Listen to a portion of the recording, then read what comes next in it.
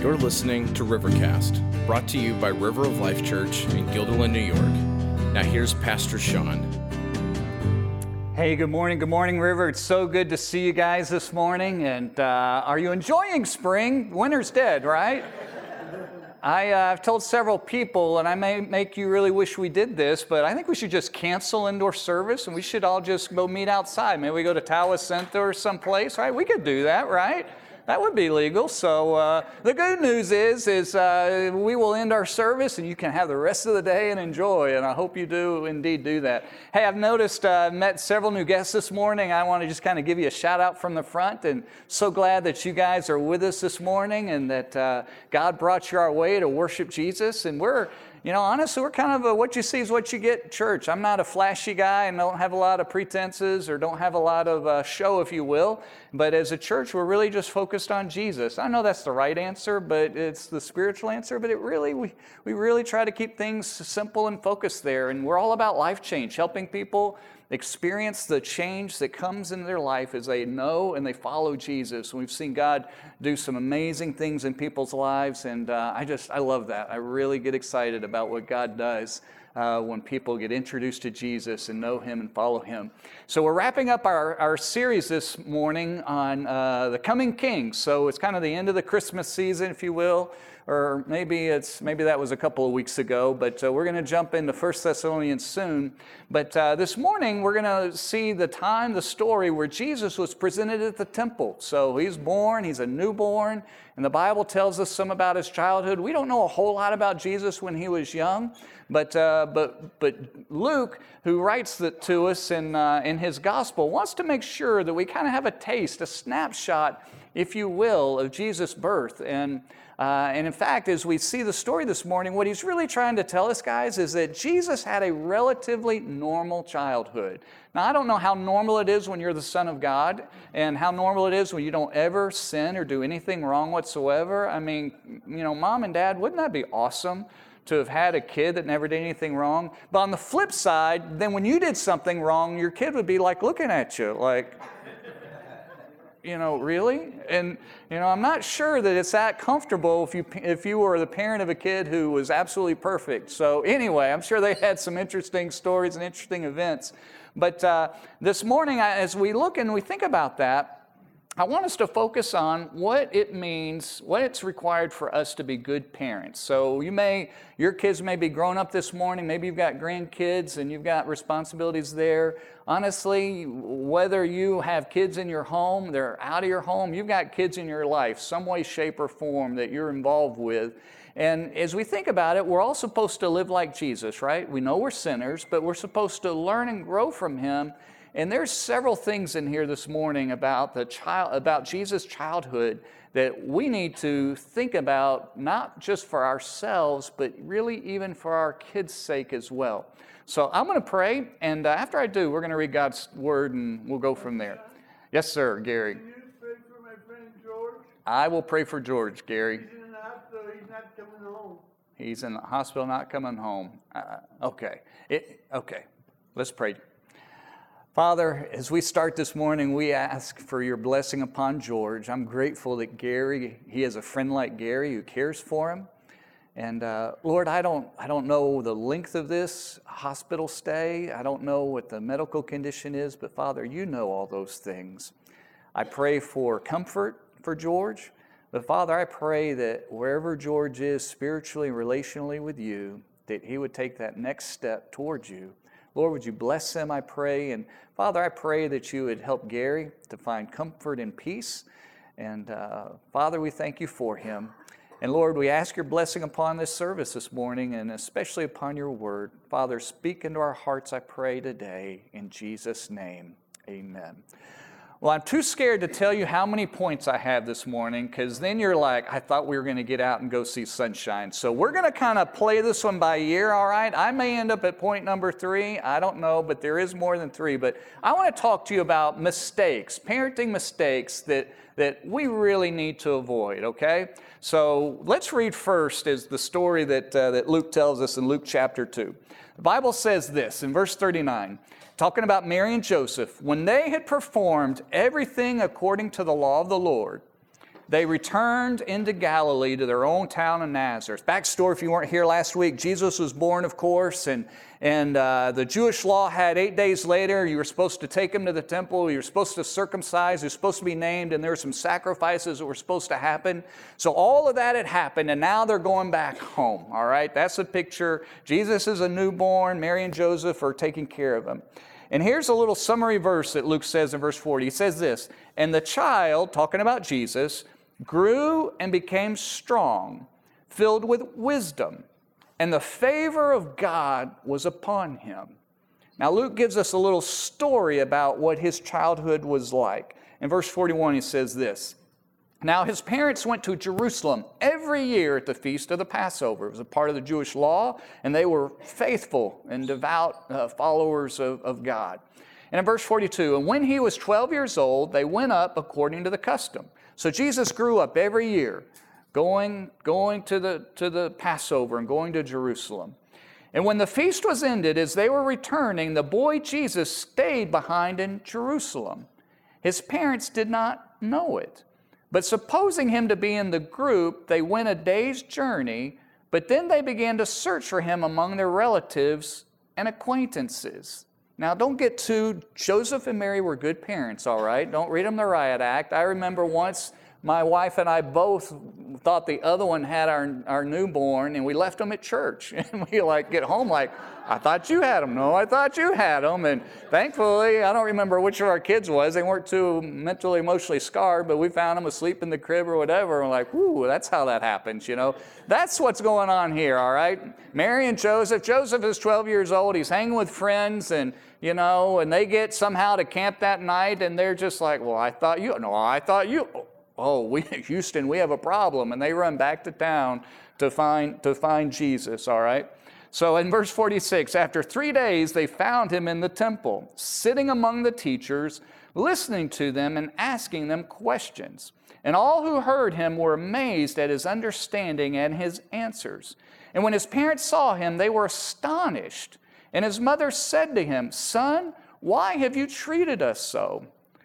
Behold, your father and I have been searching for you in great distress.'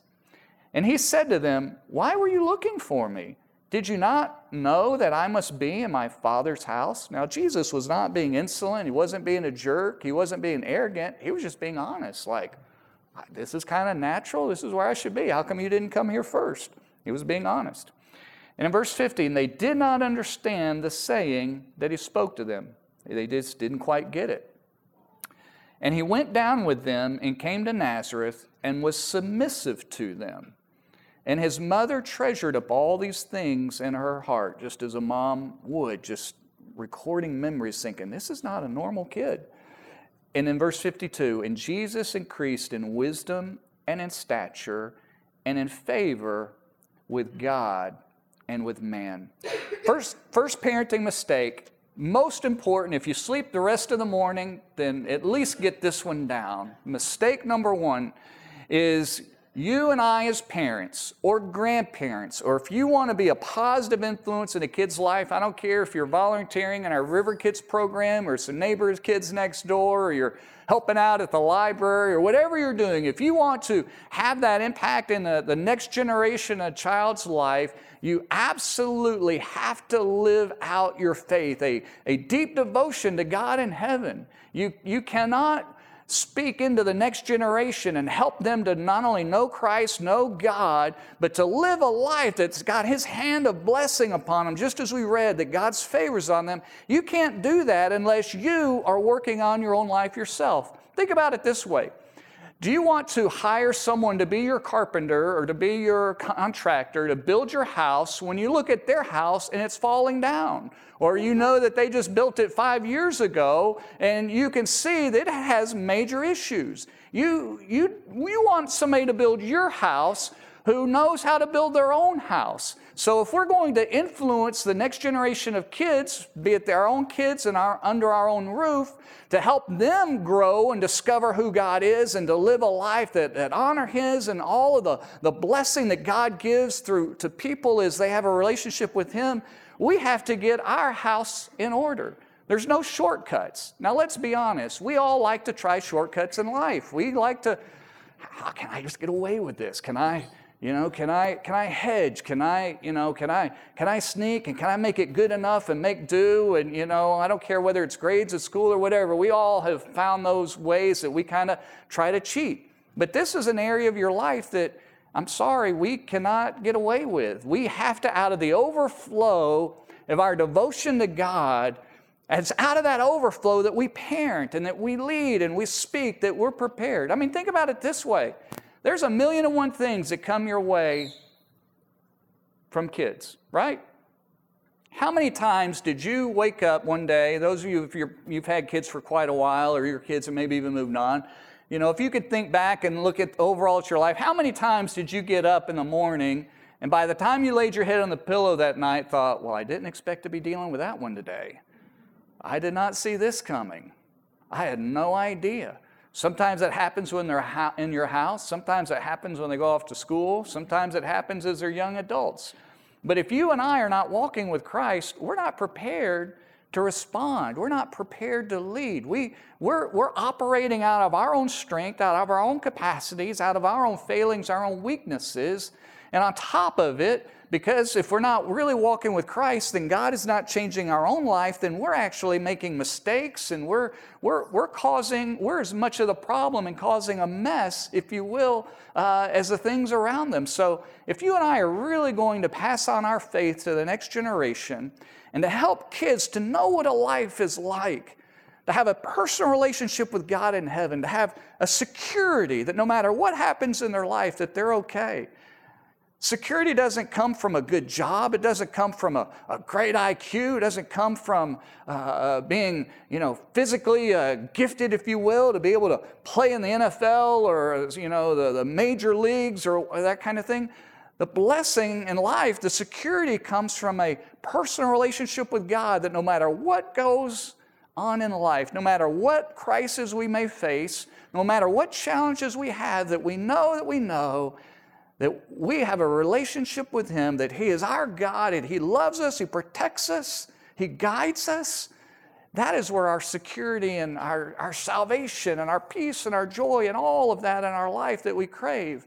You can't think about it this way. You can't give to somebody else that which you do not have, right?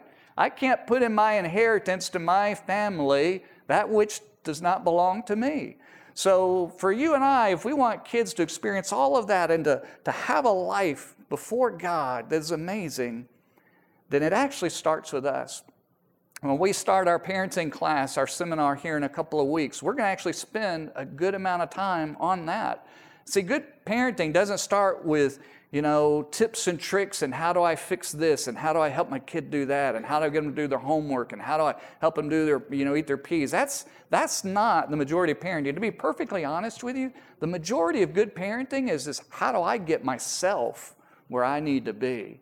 And how can I, a sinner before God, be dealing with my own sin at the same time I'm trying to help this other little sinner? And how can I keep my sin out of the way and from colliding with their sins? Because parents, if we're honest, we know that times we get angry, we're not acting, responding as we should. And how do I deal with all of that? So when we come together and talk in that seminar, we're going to talk a whole lot about us as moms and dads. And by the way, I'll put a little segue unashamedly for that. As I started preparing for this a few weeks ago, I was deeply convicted of just, it's been a little while since I've thought about what I need to be doing as a parent. I will promise you, I don't care if you have been a parent for 10 years, 15 years, wherever stage your kids are, if you have those direct responsibilities, I want to encourage you, if you do not have something in your schedule, to come to that, because I'll make a deal with you, all right? My wife is going to cringe at this, but if you come to that and you don't get challenged, learn something new, or be reminded of something that you were letting slide, that you hadn't been paying attention to, I tell you what, I'll buy you dinner, all right? Not just a cup of coffee, I'll buy you dinner. Now, it may be Burger King, okay? Won't be Delmonico's, won't be, no filet mignon or, surf and turf on the menu, but I'll make a deal with you. If God doesn't, in the middle of that, and you're sincere, and you don't learn something new or that challenges you, you say, you know what, I need to do a little bit better in that, I'll buy you dinner, all right? So first parenting mistake number one is not dealing with yourself. Guys, so much of the world around us, parents are just, we blow that because we fixate on our kids. I got to get my kid where they need to be. I got to get it right, and I got to do this and all of that. And but God is like, yeah, no, I care about your kid, but honestly, I care about you right now. And if I can get you where I need you need to be, then I can work towards your kid. The number one way that God wants to bless the kids in your life is through you. And the best way to bless them through you is for you to have that heart life devotion toward God. So that's what, as we look at Mary and Joseph, I forgot to tell you why I said all of that. Here's why. Here's where that comes out of Scripture. Mary and Joseph demonstrate for us that heart devotion. Every year they went to worship God at the Passover. They went and performed everything according to the law. They lived out their life fully devoted before God. When God was, as it were, looking for parents that he could entrust to his son Jesus to, he gave them parents who lived a life devoted to him. Now put yourself in their shoes. Joseph was a carpenter. Was he making money as he was walking off to Jerusalem every day or every year? The answer to that is no. He was not an investment banker. This was not modern commerce. If he wasn't out in his workshop building something, he was not making money. There was other things that he could have very well been doing. Was he tired? I'm sure. Working hard at all that. I mean, they did not have chainsaws. They were cutting trees down, and he was fashioning them, putting that all together. And yet they lived a life for God. And if they did that, how much should you and I do that? The next generation deserves that. The kids in our church deserve to look around. I really want to challenge you. This is so important. I don't care if you've never had kids. And you're like, well, this sermon's not for me. No. I'll tell you as a parent with kids been brought up in church, I want them to look across the room and see other godly men and women. I want them to know on work days that they can look across the room because kids see stuff. Kids see past. They don't get fooled quite so much, and they know what's going on usually. And we need to be a people that first and foremost has a devotion to God to pass that on to the next generation. Guys, it's not about providing all the best programming and this and that for kids. That actually leads me to my second segue. It starts with you and I, a heartfelt, committed, sold out before God. The choices that we make in life all come out of God being first in our life through Jesus Christ who died for us on that cross. Second thing I want you to recognize, the second mistake that we often make or that we need to avoid is that we need to be careful that we don't give more credibility or more, that we don't expect more out of the activities that we get our kids involved in than what they can really deliver. You see, there's a mindset, and especially in suburbia of the U.S., that well, my kid's going to be successful. I got to make sure that I get them tutored and they get all of the best grades in school, and I got to make sure I sign them up for this, and they're in the Glee Club, and they're playing in band, and they're playing in the sports, and they're doing this and doing that. And summertime, I get them in the camps. I get all this stuff because if I really keep them active, and if I really, give them all those experiences, that they'll turn out really successful, and they'll be leaders, and they'll be powerful, and it'll be great. And if I don't get them into all of that, then I'm failing as a parent, and it's just no good.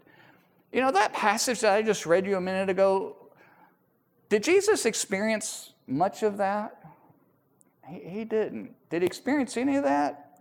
He really, really didn't. Sean, are you trying to say to me that I'm being a bad parent because my kids are playing football? They're in Pop Warner. Are you saying that I'm a bad parent because it's important for me that my kids take skating lessons? I might hope that maybe they make a scholarship. No, I'm not saying that at all. I am warning us of this, though, and I see it in the culture around us, and as a pastor, I recognize that usually what's in the culture seeps into our thinking when we're not paying attention, that we begin to think that our kids' future success hangs on all of that, and it doesn't. We begin to think as parents that, wow, I'm just really not a good parent if I don't make sure all of my kids got to make sure they at least get to Disney World once. They at least got to get to the Great Escape, every year. They got to have this, they got to do that, they got to do that.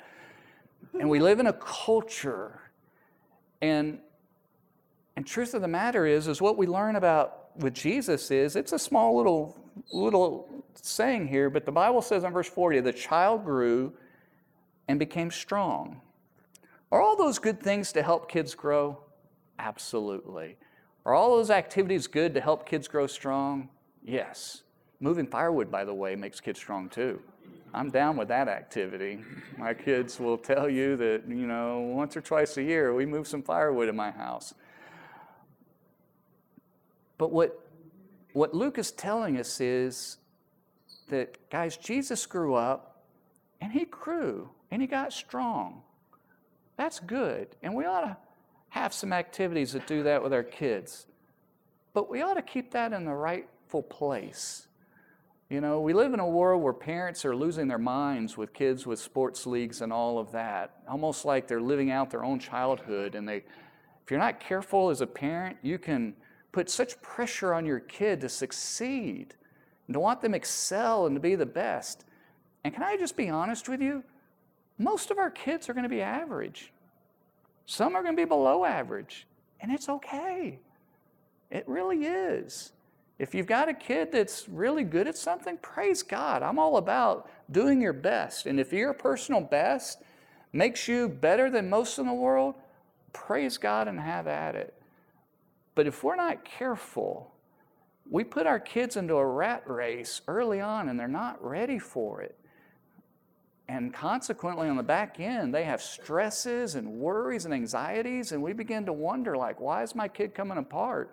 And we don't realize it because we've got them running all over the place, doing all kinds of stuff.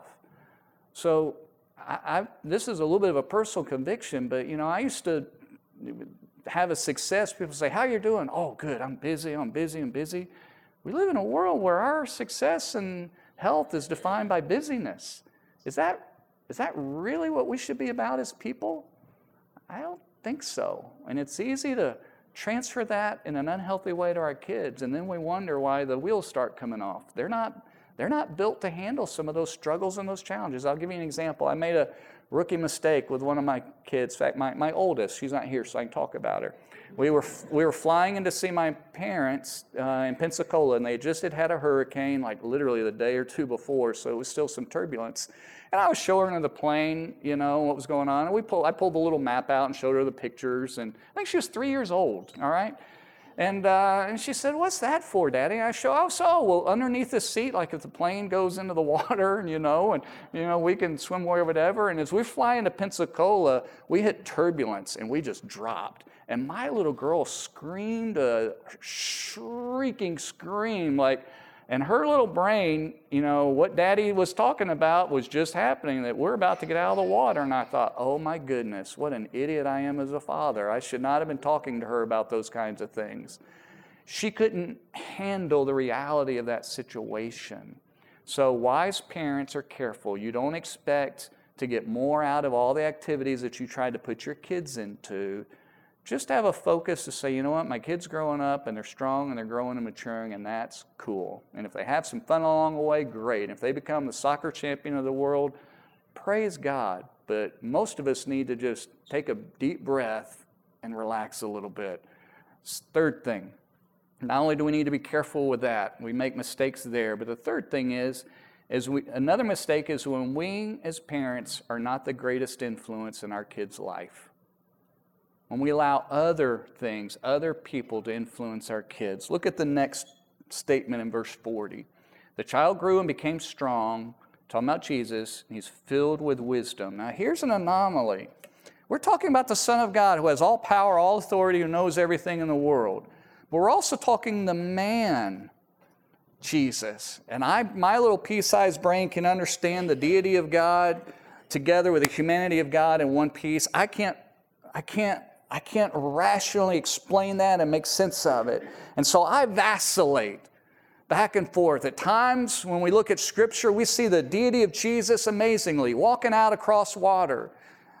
We see him knowing things. Hey, Peter, go catch that fish. And when the first fish you catch, reach in his mouth, it's sucked up a coin and go pay our tax. The omniscience, the omnipotence, the power and knowledge of God. But other times, and I tend to make this mistake, I forget that Jesus was 100% grade A human being. He got tired. He got hungry. He got thirsty. And the young child Jesus at 12 years old needed to learn a whole lot of stuff and needed to grow mentally in his capacities. Sean, how did he have to do that at the same time being the Son of God? I don't know. I'll let you ask God that one when you get to heaven. And then when he tells you, you can tell me and we'll both know, right? So he had to grow in wisdom. And that's what Luke wants us to know, that Jesus was unusual, but he still had a normal childhood just without sin. So where do our kids get wisdom? I'll tell you a secret. They don't tend to get it from each other. Look what Proverbs 22:15 says. Folly, I'll read it from the screen. Folly is bound up in the heart of a child. Amen? A little bit of foolishness there, and you're probably talking about yourself, right? Anybody, everybody, every adult in this room knows that, yep, I did some foolish stuff. Look at the next verse. Whoever walks with the wise becomes wise, but the companion of fools will suffer harm. Take that in. If foolishness is all bound up into the heart of all of our kids, and it is, they're little perfectly beautiful little kids when they're born, most of them, but they're perfectly beautiful little foolish sinners at the same time. And the next proverb says that if you really want to raise a child who's wise, you're going to get your kid around wise people. Because the companion of fools is going to suffer harm. Because in essence, when you really come and you give your life and you're engaged and take on the values and the thinking and the beliefs of those foolish individuals, you become a fool to yourself and you suffer harm along the way. So where did Jesus get his wisdom? Hint, he didn't get it from other kids. He got it from a couple of places. His heavenly Father, no doubt, the Bible says also the fear of the Lord is the beginning of wisdom. He feared God.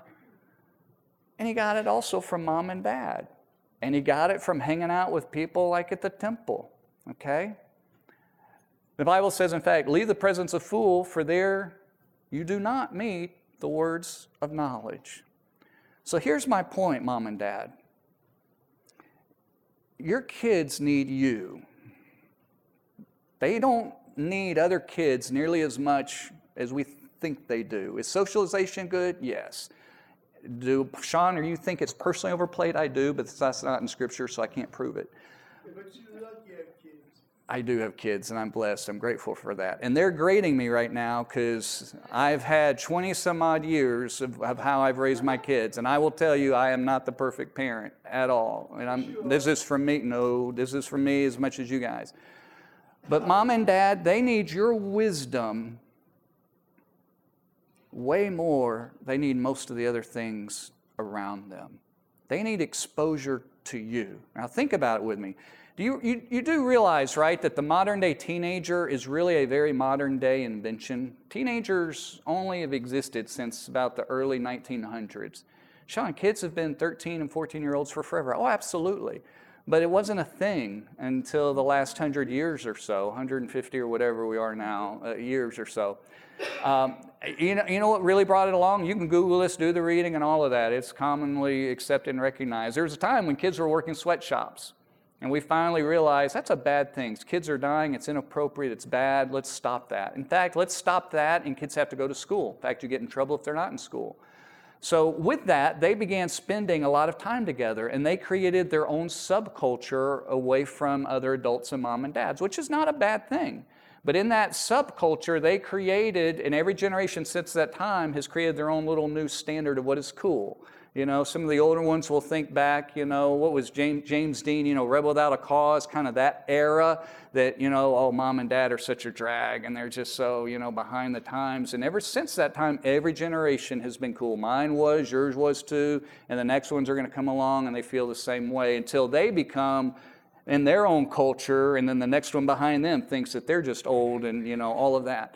Well, then the car came along, and when dating began happening, it was no longer, you know, hanging out with your potential girlfriend or boyfriend with mom and dad. You got to go somewhere else.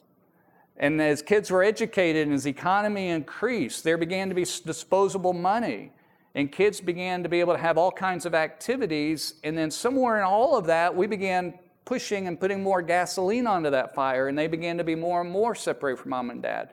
Fast forward to today, and there's a couple more things to it.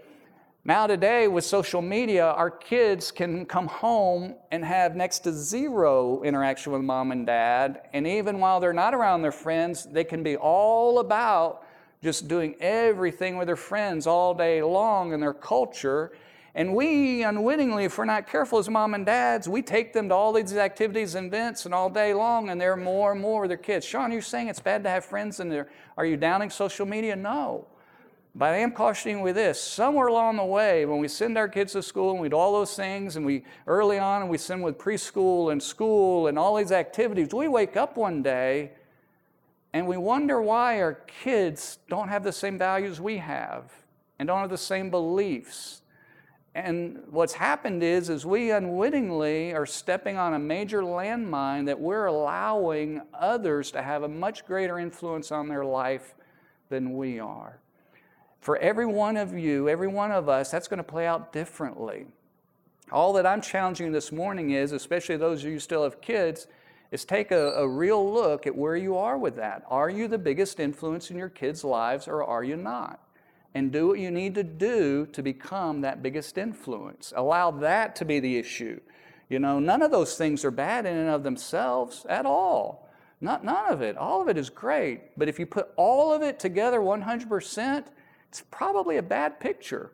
How in the world do we expect to be the biggest influence with our kids if they're never around us and they're always gone and they're influenced with themselves and they're not really engaged into our world? And mom and dad, that means you and I have to take steps to be involved and know what they're in and actually like some of that stuff. We also have to take steps to have them kind of join us, and we kind of meet in the middle. But Jesus was a man of wisdom.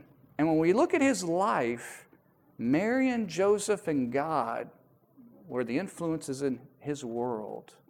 They were the key influences. So rather than us as parents looking around at all the craziness around, we need to really take a look at our own life and say, am I really positioning things? Am I really investing in my kid? Or am I, dads, this is hard, but, am I at work all week long and I come home exhausted and I don't have any emotional energy with my kid? Or I'm so afraid to engage them, I don't know what to say, that I don't say anything, and I just hope that they get it? No, that's not good enough. We have to be the major influencers in their life. So Jesus explained that. So we should think about, or God explained that, and we should think about that ourselves. So I want to challenge you, those of you especially that have kids at home, but even beyond that, these are talking points to go home with you. And if you're married, talk with your spouse. If it's you and you're a single mom or dad, if you need somebody to process it, do it, think, pray about it, but take these things and take a little inventory. Where am I, with the influence I have with my kids? Well, time's running and I'm going to run out of, I've got 3 other things that I would love to say to you. So let me pick the high points here. So third big mistake is when we are not the greatest influence with our kids' lives. Fourth thing, I'll say this one quickly. Look at the end of verse 40. The favor of God was upon Jesus. Mom and Dad, big mistake. When you and I do not trust God for our mistakes, and we don't trust God for our kids' future. Even having said all of this, your kid growing and experiencing all that God has for them, their lives, it really depends on God more than it does you. Am I letting us off the hook as people? Of course not. But at the end of the day, you're fallen and frail and you're going to make mistakes. You're going to blow it. You're going to wish that you could have that day over, that conversation over, that year over, that whatever. And you're going to be messed up. In fact, I'll tell you a secret, Mom and Dad, God is actually trying to grow you in your relationship with Him by putting you in the responsibility of another sinner in your life. Because as you're having to deal with the attitudes in your kids, God's like, yeah, and I want to help you deal with your own attitudes. And you will be humbled, and it will be a challenge to you. But along the way, you've got to say, you know what? Just like Jesus, God's hand of blessing and favor was on Him. God's hand of blessing, I want to be on my kid. And I trust God to overcome all of my mistakes I'm not going to let the fear of that. I know for some young couples, they become afraid to have kids. It's intimidating and daunting. Trust God in the middle of that. But trust God to your kids. God is the one who does it work in their life. He's the one. Your job is to model for them, to teach them, to grow them, to be their parent with some major authority and investment in their life. But at the end of the day, the one that really makes this thing go is God, not you. So trust God's blessing on them. Make sure that you're living your life in a way that God's blessing through you and your home spills out over to the kids. Fifth thing quickly. Notice that Jesus later on, when his parents found him, they found him there sitting in the temple. In verse 46, sitting among the teachers, listening to them. So he was soaking it in, and he was asking them questions, thought-provoking questions. And they were amazed at his understanding. Mistake number 5, big mistake. When you and I forget or neglect the reality that our kids are a worshiper. Every human being on this planet is made in the image of God. Doesn't matter what race, what age, what class, what ethnicity, what nationality, what ability or disability, we are all made in the image of God. And we are all designed to worship our God in heaven. Consequently, every single person that walks on this planet will worship something. We often think of worship as something as just singing songs and praising, and that is important, but there's more than that. It's us thinking about the truths of God. It's us setting our heart on God Himself. It's us being reaffirmed in the beliefs of who God is and valuing Him in those things. You see, your kid is going to worship something. They're going to worship God, or they're going to worship something else. It's going to happen. And the mistake that we make, and again, this has all kind of come together, but if we're not investing in our kids enough, we're not the biggest influence, and instead we're subtly communicating that life is about all this other stuff, then we're beginning to teach them to worship. Life becomes more than just about God. It becomes about other stuff. Jesus, at the age of 12, had a heart for God. Well, Shawnee was the son of God, like he's different. Well, he was, but he was also a human being. Our kids early on need to be taught to love and know and pursue Jesus in their life.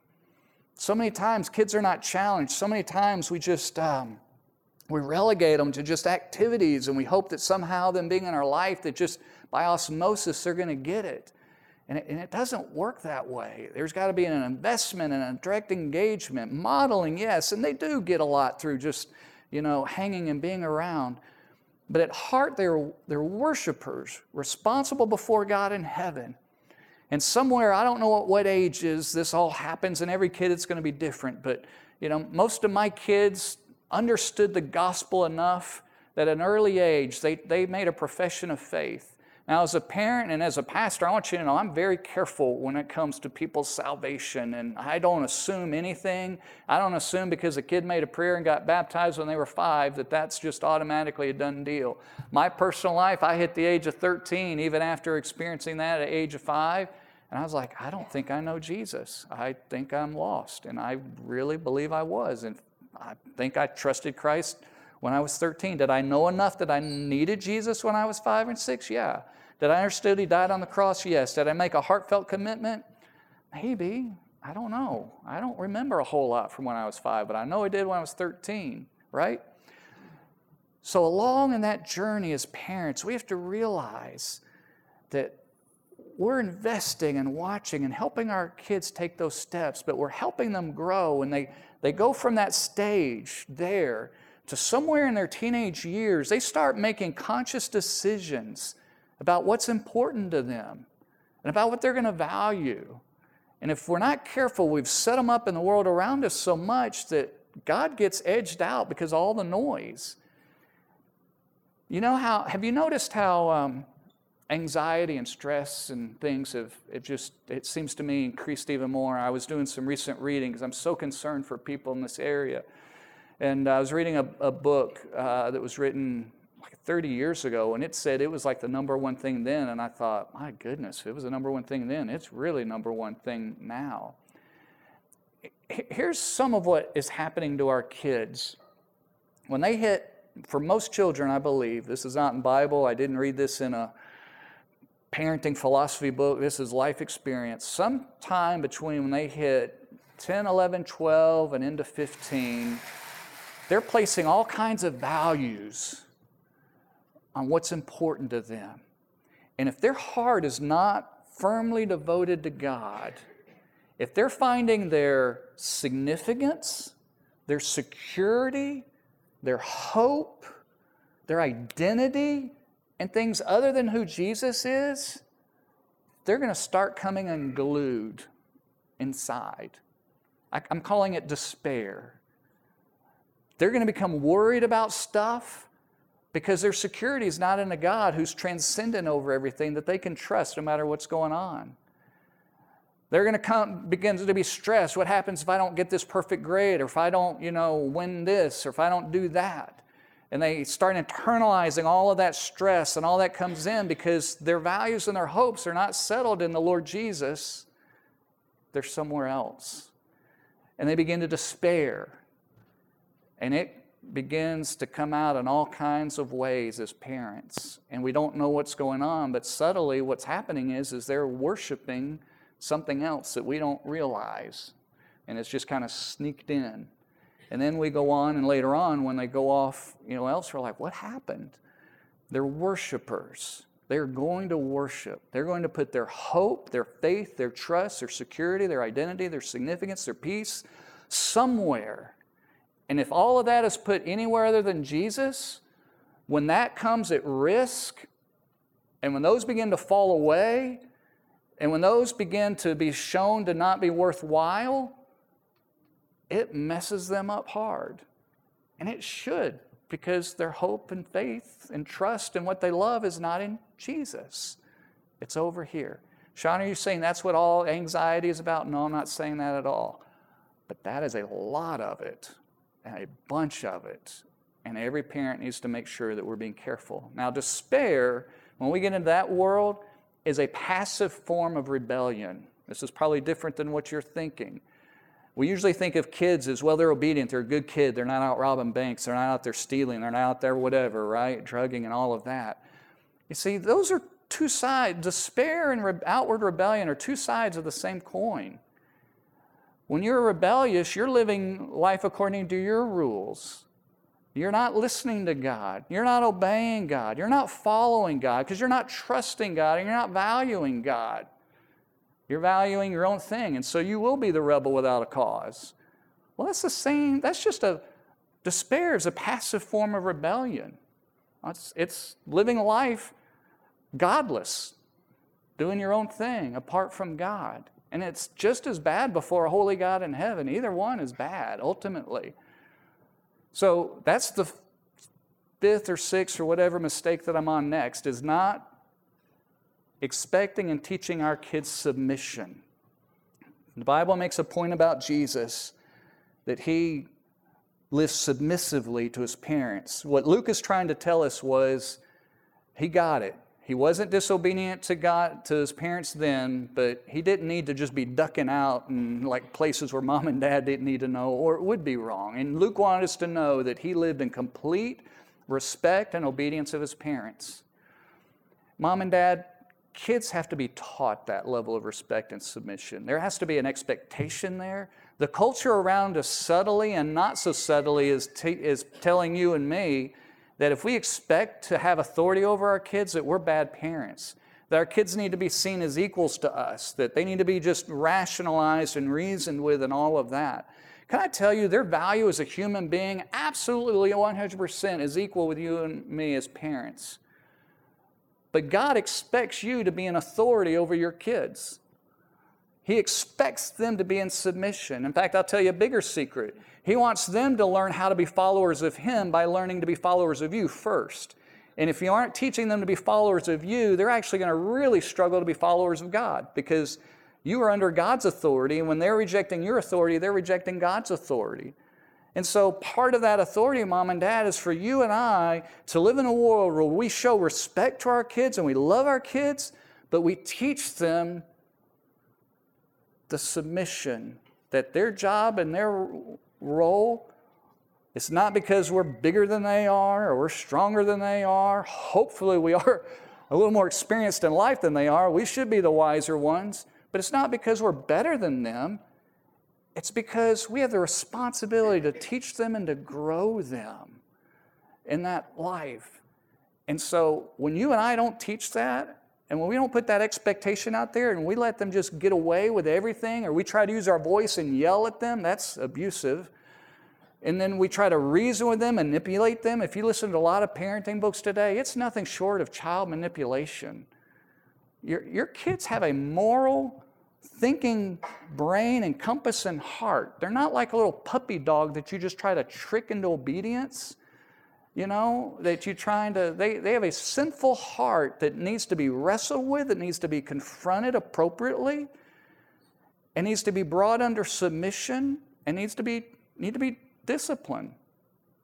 So mistake number 5 or 6, I think it's 6, is not teaching our kids to do what Jesus did. Well, Sean, they're just kids and boys being boys, and they're just going to do that. No. Yeah, remember, boys are boys because they're foolish. And God gave foolish kids to wise parents. And the Bible also says that even a child is known by their actions, their conduct, whether it's good and right. So God is looking at our kids just as much as He's looking at me and you.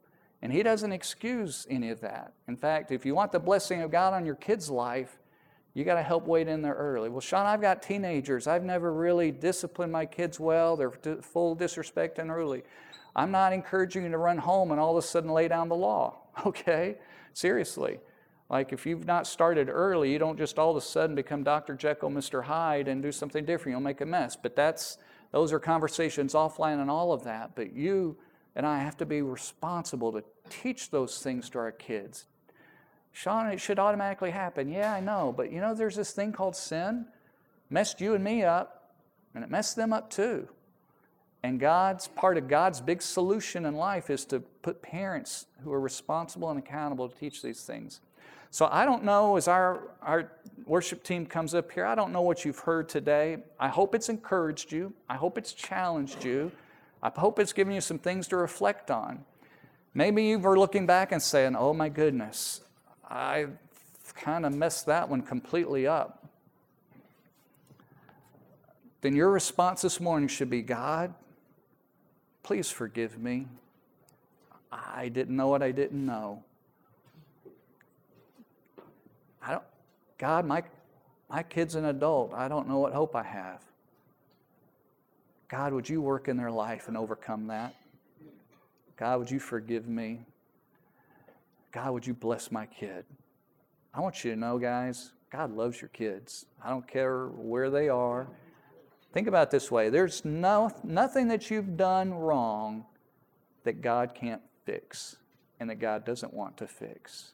There's nothing that you have done in your life that the God of heaven is not powerful enough to love and encourage and help. And so the issue is not, did I do all I should do or not? We need to take responsibility. But the issue is, are you turning to God for that kind of answer?